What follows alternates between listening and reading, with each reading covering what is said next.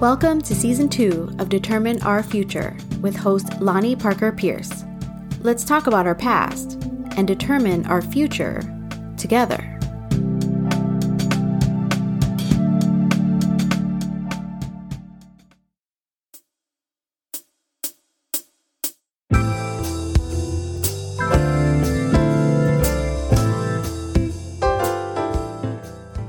I feel like my bio subject for this week needs no introduction, and also maybe the longest one in the world.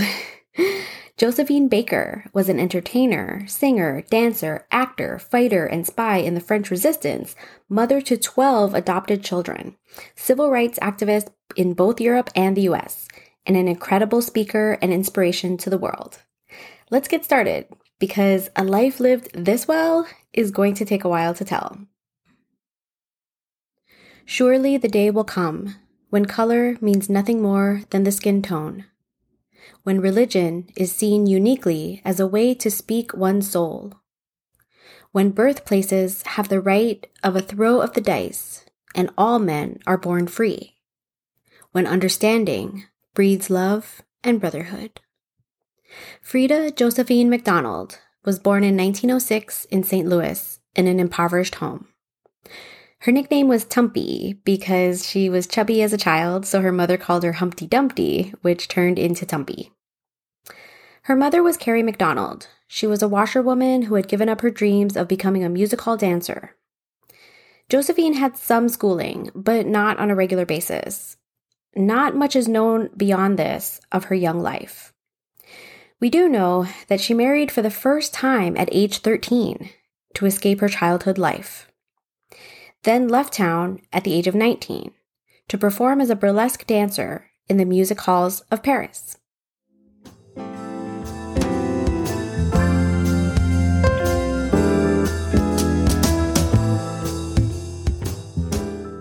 After 1 year performing with the Jones Family Band and the Dixie Steppers, Josephine went to New York, where she got a part in the chorus for Shuffle Along, the first successful Black musical performed on Broadway. Then Baker moved to NYC and was soon performing in Chocolate Dandies and in the floor show of the Plantation Club. She was a crowd favorite. In 1926, at the Folies Bergère Music Hall, Baker danced wearing little more than a skirt made of 16 bananas in La Folie du Jour. This would become a signature iconic outfit. This show was wildly popular with Parisian audiences, and Baker was soon among the most popular and highest paid performers in Europe. Admirers included Pablo Picasso, Ernest Hemingway, and E. E. Cummings. Hemingway called her the most sensational woman anyone ever saw, and Picasso drew paintings depicting her beauty. At this time, she also received more than 1,000 marriage proposals.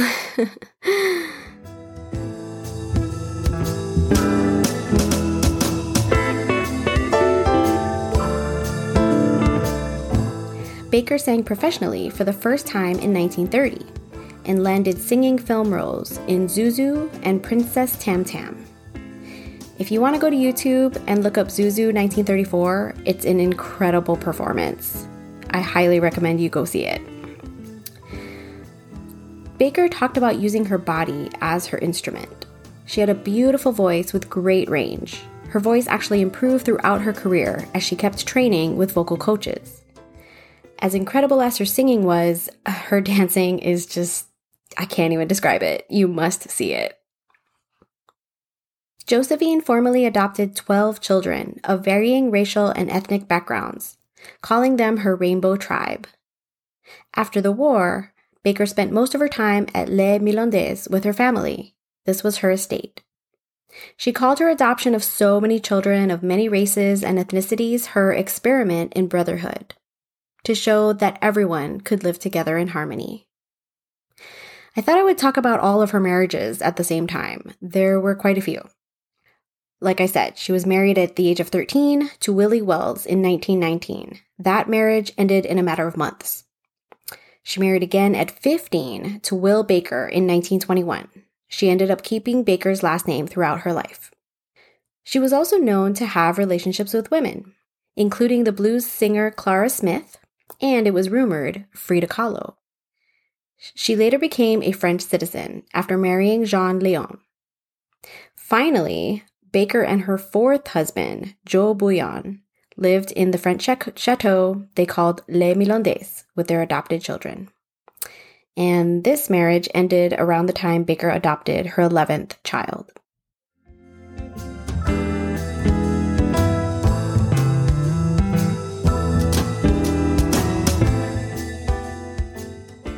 Now we'll talk about World War II. As France was becoming occupied by the Nazis, the head of France's military intelligence service, Jacques Abti, recruited an unlikely spy, France's most famous woman. Abti hoped Baker could use her charm, beauty, and stardom to hear things others couldn't at embassy parties. Baker decided to serve from a feeling of French patriotic duty, but also from her hatred of discrimination in all forms. She attended diplomatic parties at the Italian and Japanese embassies and gathered intelligence about the Axis powers possibly joining the war. She sent secret information she discovered to French officials through invisible ink on music sheets. At the same time, she also sang to soldiers on the war front over the radio and comforted refugees in homeless shelters. When the invaders closed in on Paris in early 1940, Abti insisted that Baker leave. So she departed for a chateau 300 miles away. From there, she hid refugees and French resistance members. In November 1940, Abti and Baker again worked together to smuggle documents to General Charles de Gaulle and the Free French government in exile in London. She also worked as a spy in Portugal, Spain, Morocco, North Africa, and other locations. Following the liberation of Paris, she returned dressed in her blue Air Auxiliary lieutenant's uniform and rode in the back of an automobile as the French citizens who loved her tossed her flowers. She received two of France's highest military honors, the Croix de Guerre and the Legion of Honor. This was the first time her spying accomplishments were revealed.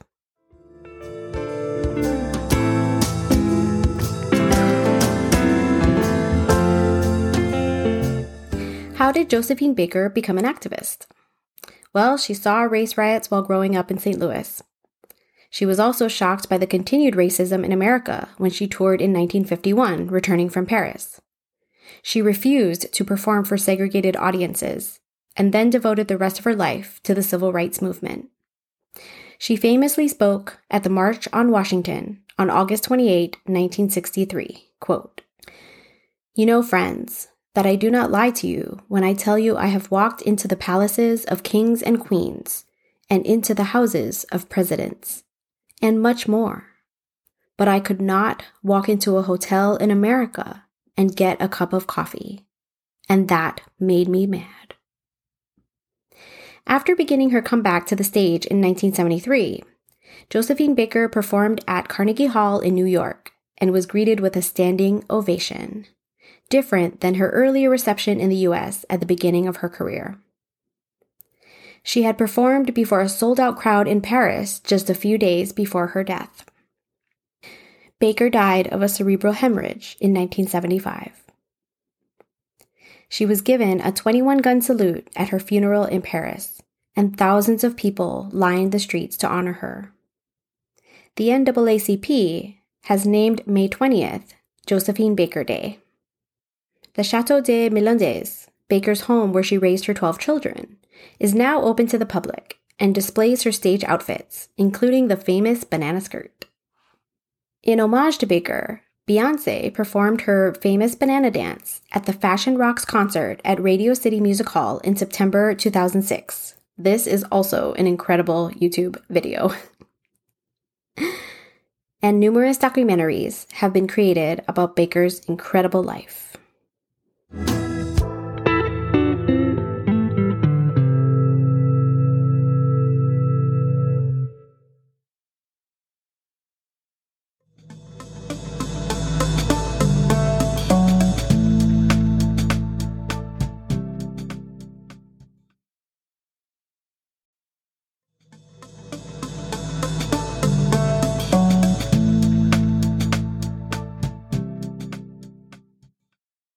Thanks for listening to Determine Our Future. See my transcript for all of the research I used in the making of this episode.